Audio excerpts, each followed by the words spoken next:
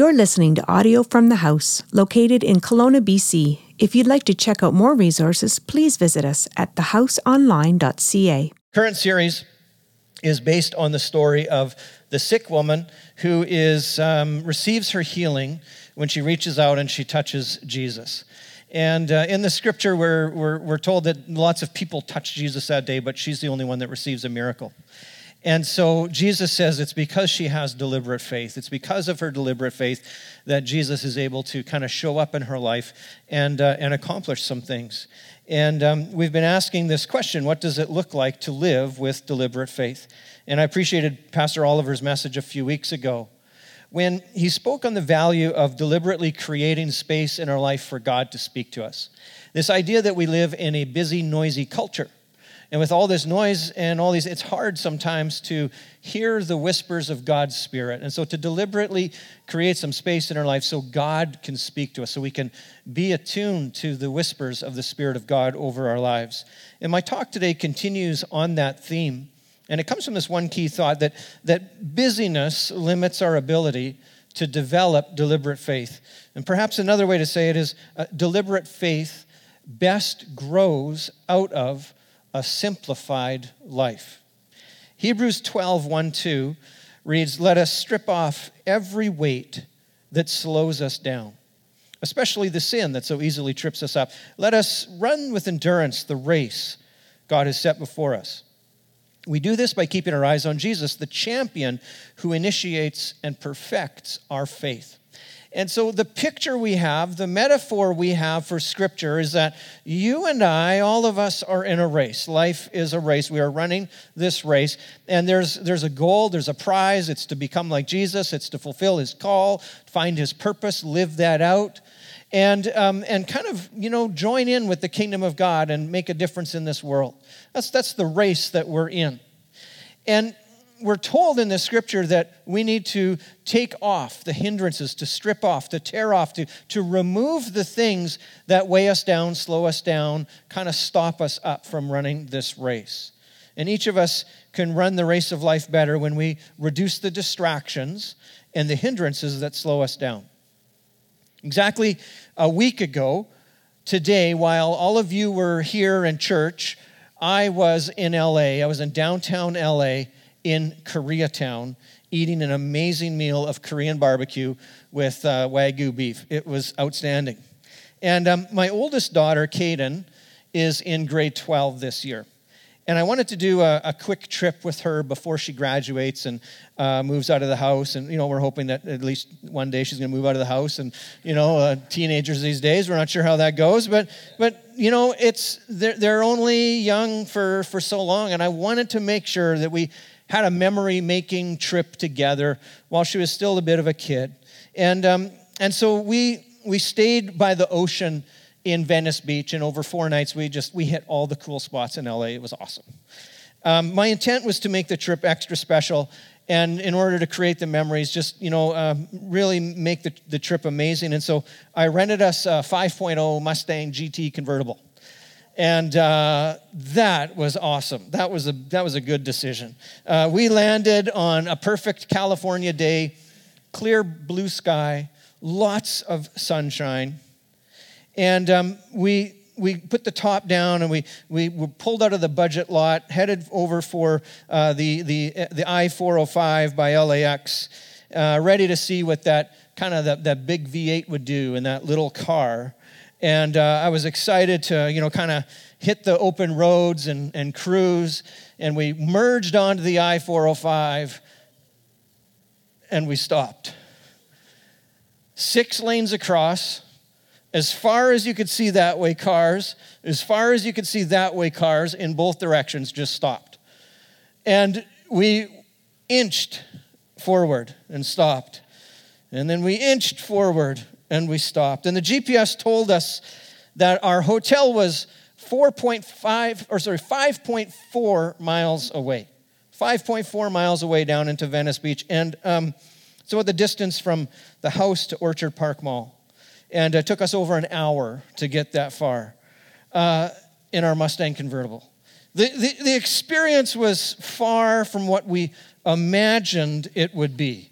We've been talking about the Mustang and how cool it would be for weeks. We had this picture in our mind, ripping around LA in the sunshine, looking the part, looking cool. And there we were, GPS locked and loaded, Red Hot Chili Peppers queued up on the playlist, top down, sunglasses on, ready to ride like the wind into the LA sunshine, and all 460 horsepower, ready to go at the paddle shifters. Like paddle shifters. How cool is that? And an inch at a time. There was such a giant disconnect between what we imagined it would be to what we were living in that moment. The two were not the same. They were totally, totally different. And it was disappointing, and it was discouraging, and despite our best intentions, the traffic dictated the experience we were going to have that day. And I wonder if sometimes our spiritual life is similar to that we have a romanticized picture in our mind of what we want things to be like in our faith with Jesus, and what we actually experience is far from it.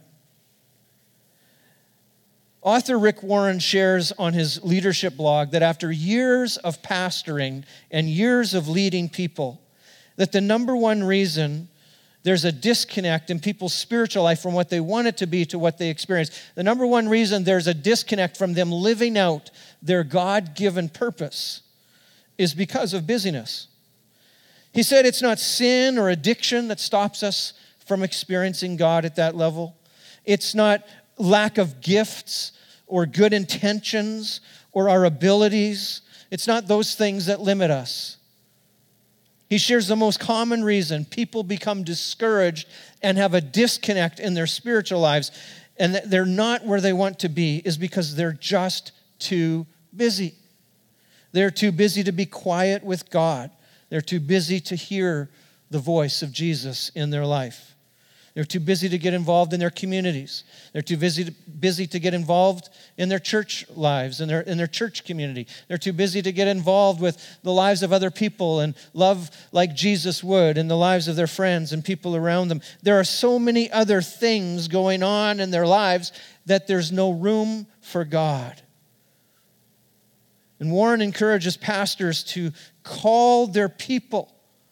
As a pastor, one of the prophetic calls to people today is to simplify their lives, simplify your life, so that you can know and live out God's purposes for you.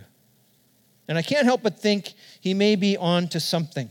Could it be that one of the main limiting factors to having a connected, fulfilled spiritual life is that we're just too busy? Well-respected pastor and author John Ortberg shares a conversation, it's an often quoted conversation and sentence that he had with his mentor in ministry, Dallas Willard. So for over 40 years, Dallas Willard was a leading professor of philosophy at the University of Southern California, one of the leading thinkers when it comes to spiritual formation in our culture today. Wrote many, many books, courses, well-versed, well-educated, very critical thinker in this area.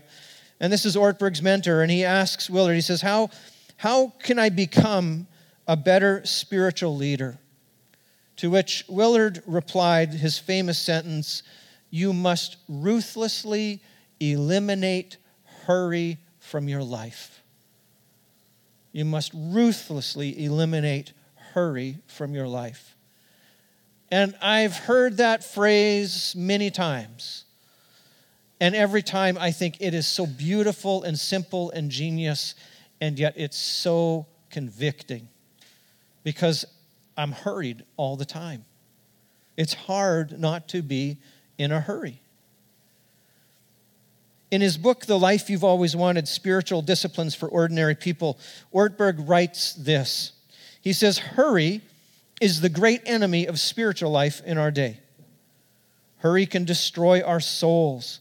Hurry can keep us from living well. Again and again, as we pursue spiritual life, we must do battle with hurry. For many of us, the great danger is not that we will renounce our faith. It is that we will become so distracted and rushed and preoccupied that we will settle for a mediocre version of it. We will just skim our lives instead of actually living them. And Ortberg wrote those words in 2005, and I think they're just so relevant to us today. John P. Robinson is a sociologist from the University of Maryland, and he's considered the leading authority in studies on time and efficiency, especially in regards to the workplace and how people set things up in labor movements. And as a kind of the father figure in the studies of time, he's discovered this, that the average North American has 30 hours of non-essential leisure time per week. Now, maybe you are surprised to hear that. The emphasis is on the non-essential kind of the leisure time. There's more time. We have more time than ever before in our history, more leisure time, more free time, 30 hours a week for the average North American. And his studies tell us that our problem is not actually a shortage of time. We don't suffer from shortages of time. Rather, we suffer from knowing how to use well the time that we have, how to take advantage and leverage and use it well. We're filling our time with more things than we ever have before. 60 years ago, the North American Study on Happiness revealed that the average North American person, 60 years ago, identified 72 wants and considered 18 of them essential for our happiness.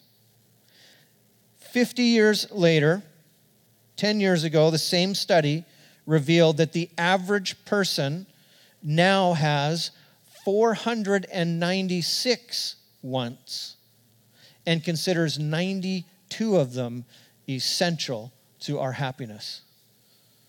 Our lives are overrun and complicated, and there is too much going on, and we are trying to fit too many things in. Things that 50 years ago didn't even exist. Things that perhaps even 10 years ago didn't exist. I wouldn't doubt that if this same survey was taken now, they would find the results are even amplified that much more than they were just 10 years ago.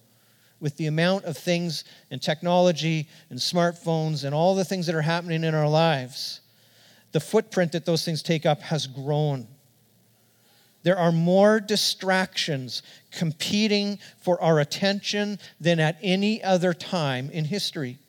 And we would all benefit from reducing the distractions that divide our time and our focus. And we'd all benefit from simplifying our lives. Now, this is easier said than done.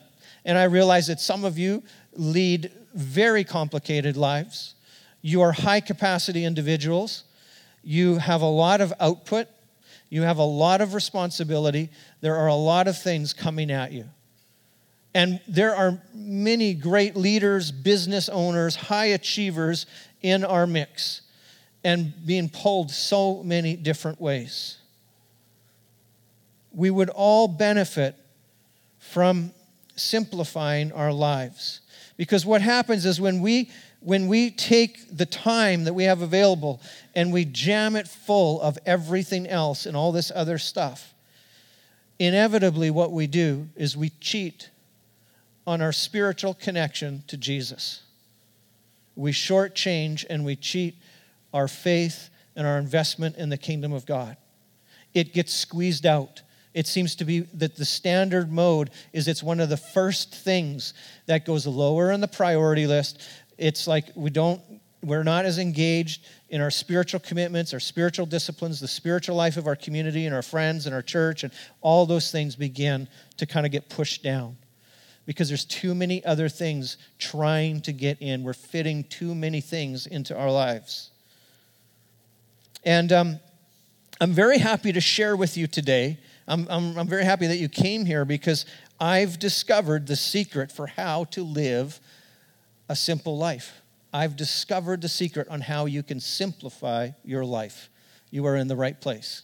Are you ready for it? Taking notes, here it is. No one else can do it for you. Nobody else can simplify your life but you.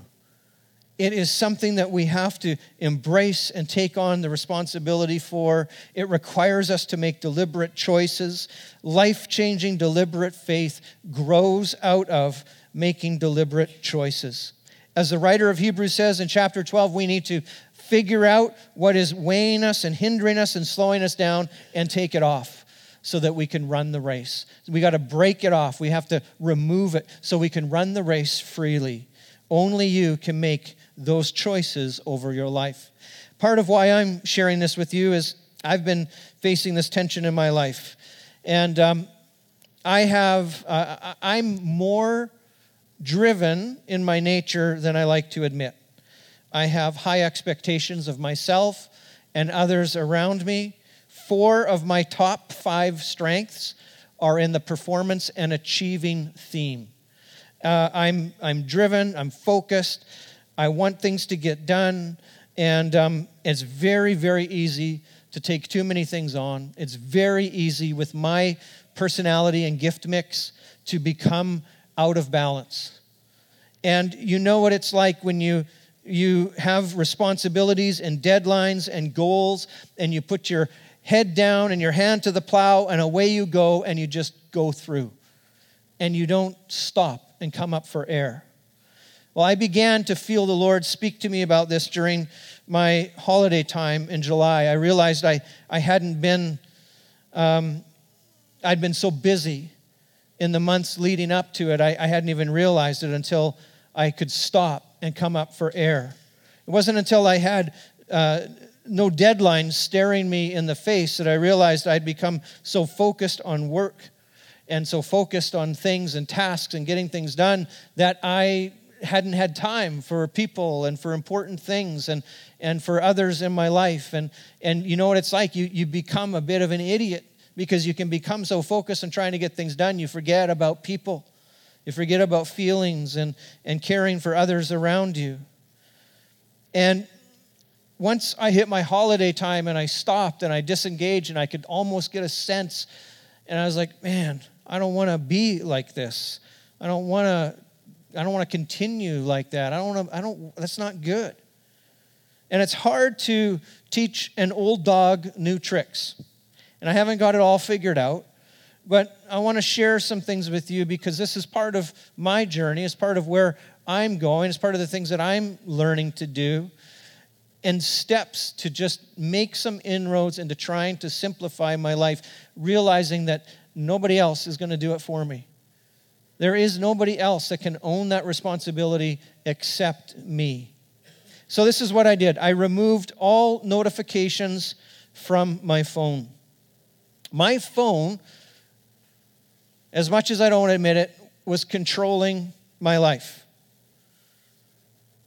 It was going off all day long. And one of the ways that I tried to simplify my life and gain some new space was I took off all of the notifications and all of the alerts for everything on my phone. And the only time I know that you've sent me a message or emailed me or hit me on, pinged me or done something on one of the, is when I open up my phone and I see it. And it created a bit of breathing room. And I have greatly reduced my screen time. Another is I reduced my level of social media engagement. I deleted Twitter from my phone entirely. I took the app off entirely. The only time I look at Twitter now is when I'm on my computer. I used to stand in line at Save-On, pull out my phone, and look at Twitter to find out what's going on, to find out what things are being talked about that were so important that I had to do it right there in that moment. And it's not healthy. It feeds these addictive kind of patterns and these things. And so I just got rid of these apps on my phone. I reduced my level of Instagram activity greatly. Now, when I was in California last week, I posted on Instagram because I was living such a cool life in California. I had to share it with you all. And, my convertible and my food and restaurants and all the fun things we did. And that was worth sharing. And so I was a little bit more active a week ago. But really, between the summer and now, I've really reduced this imprint and this role of this social media stuff in my life. I logged off Facebook entirely in mid-July. And I've only been on it once since then. It was just this past week. I logged on again just to make a post that I have kind of been cut back on on this platform. I won't really be that active on it. It's not you, it's me. I just want to create some space and some margin and set some boundaries. And so I won't really be that active on this platform anymore. And just to kind of let some people know that I may reactivate my Facebook account one day. There's nothing evil or wrong about any social media or those things. But for me, right now, it's in the all things are permissible, but not all things are beneficial category. And it just was taking too much of my time and my focus, and it's like death by a million little piranha bites coming at you all day long. I just needed to push it away. I needed to create some space. And that's one way that I did it. And it's a social media and things, it's a good way to be connected, both personally and professionally. And I hope you understand that this is not against social media. This is me sharing with you how I took some steps to simplify my life. And we use Facebook and social media as a ministry tool at the church. It's very effective for us. We talked about it this morning already in our announcements. Follow us, be a part of us, stay informed, stay updated. And when I logged on this past week for the first time in a couple of months, you go to Facebook on my computer, it doesn't just open up. You actually have to enter in my username and my password. I'm hoping one day I forget my password or my username and it's just gone forever. But I logged on for the first time to let people know that I wasn't going to be active, and there were close to 70 messages. There were 67 message notifications of people that were trying to get a hold of me, wanted to talk about stuff, wanted to connect. And I struggled for a moment. I stared at all those notifications, thinking, what do I do with this? Because what I wanted to do is go in, log on to each person to make sure they knew that I hadn't ignored them and they were important to me. And I see that we've talked since then, so you're okay. And I see that, we've emailed, and I see that I didn't get back to you. And there's all these messages and all these notifications, and I struggle. I'm like, what do I do? And I had to make the conscious decision for me to say, you know what? I have to stay true to this boundary that I have created. And so I ignored them. I didn't open them, and I didn't respond to them. And you know what? It was hard. Because I felt, as a leader, I confess to you that as a leader, I felt irresponsible. I felt like I was neglecting and pushing away and not following up. And there's probably really important things that people needed to talk about, and I didn't respond to them. But I had to stick to the commitment. I had to listen to the whispers of the Spirit in my heart that said, create some space, create some margin. And so I logged off, and I didn't answer any of those messages.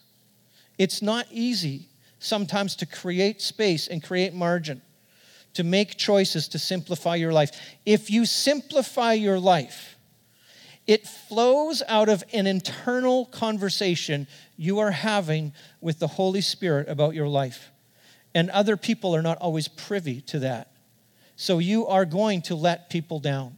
You are going to disappoint people. They are not going to know everything and all the reasons and why you're creating space and distancing yourself and saying no to some things and pulling back from some things. But I encourage you to listen to the whispers of the Spirit in your life and be true to those things rather than the expectations of others. And so many times, the expectations of others are perceived by us. We think there's more expectations on us than there really is. We have to be willing to take the risk to disappoint some people and maybe not meet up to those expectations. Third thing I did is I planned a less busy fall for the church. I'm going to get the team to come. We're going to get ready to close this morning and wrap up our time together. And so the worship team's going to come. I just want to share with you that one of the things I did is I carried on this theme of saying, you know what, you need to simplify. You need to create some space. And I carried that theme on into some things within our church community. Last year, we had so many things going on in our community, it was kind of hard to keep up at times. Hard for us to facilitate it all, hard for us to communicate it all. It's like every week, there's like a new thing and a new group and a new gathering and a new ministry and a new need and it's like on and on and on and coming. And it just washes over us all. It's just saturation. And I got tired of all the announcements and all the things and trying to connect with all the leaders and keeping everybody going in the same direction. And you know, a lot of it is good. It's good stuff. But it wasn't necessary. And I think many of us have been there and bought the t-shirt when it comes to being busy in church. We realize it doesn't actually mean we're doing anything except maybe being busy and making us feel good about ourselves. And so I really felt that as I mapped out the fall season for our church, I wanted to ensure that we avoided feeling like we were just too busy and there's too much going on and nobody knows where or what and how because there's so much. And so we're trying to focus on being better at a few less things, communicate better on a few less things, and create some space in our community so it doesn't feel like all of us are going crazy all year long. Because I didn't want to get into April and May next year and feel the same that I did this last spring and get into my holidays. Because I realized that if that's where I'm going to bring others with me, and that's not what we are to be about. And so I'm okay with us being a little bit more simplified in some of the things that we're doing and making some more room for some space. And I've been on a journey to simplify some of these things in my life, and some of it's been easier to achieve than others. I know I have a long way to go. A simplified life doesn't happen on its own. It takes intention. You have to be deliberate to bring simplicity into your life. You have to set some boundaries, and you have to make some tough decisions. I want to read Hebrews 12 over your life again. Would you receive this as the whisper of the Spirit over your heart? Let us strip off every weight that slows us down, especially the sin that so easily trips us up. And let us run with endurance the race that God has set before us. We do this by keeping our eyes on Jesus, the champion who initiates and perfects our faith. And I wonder this morning if we could just take a moment and ask the Holy Spirit to whisper over our heart, is there something in our life we need to simplify? Is there something in our life we need to say no to? Is there something in our life we need to be realigned to? Have we been cheating on our spiritual life at the cost of other things, the expense of other things? Like, have we made other things more important than our relationship and our faithfulness and our spiritual connection to Jesus? Are we pulled in so many different areas and directions and fitting so many things in? And I realize that some of us are in a difficult stretch. There are seasons. There are young parents with young kids. There are people who have high capacity jobs that there's responsibility. What are you supposed to do? And I don't know those answers. And I know that some of you can be in an area and a moment in your life where it's coming at you and you're stretched and you're distracted and there's pressure. All I would say is don't cheat on your spiritual connection to Jesus. In the midst of all of that stuff, find him. Hold on to him. Reach out to him with deliberate faith. Grab a hold of him and don't let go. Because he will sustain you. His presence, his voice, he will sustain your life. He will help you get through. Don't cheat on your connection to Jesus. And so we're going to take a moment.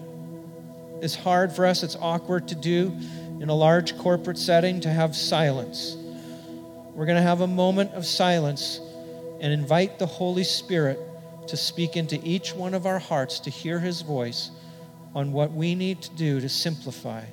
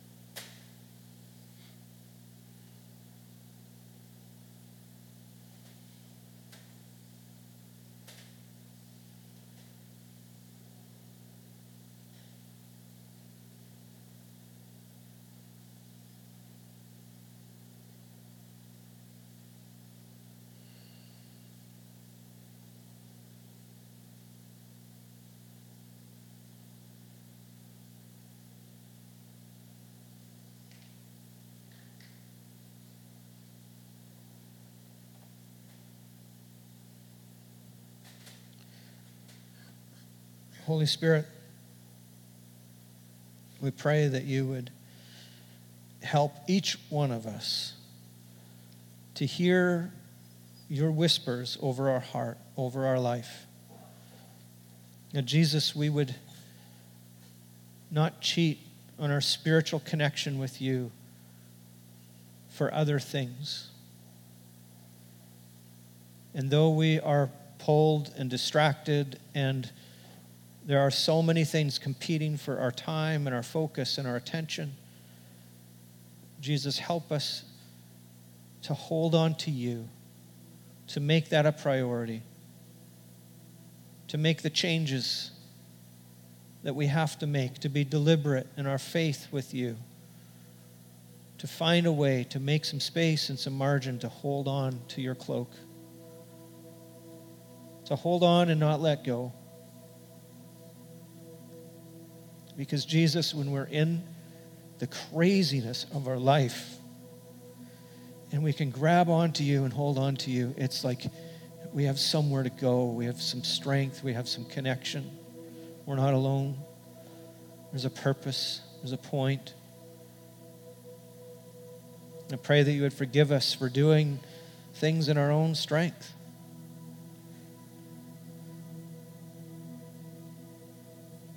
Help us to hear the whispers of your Spirit and to know that, Jesus, you love us. You speak goodness and you speak life over us.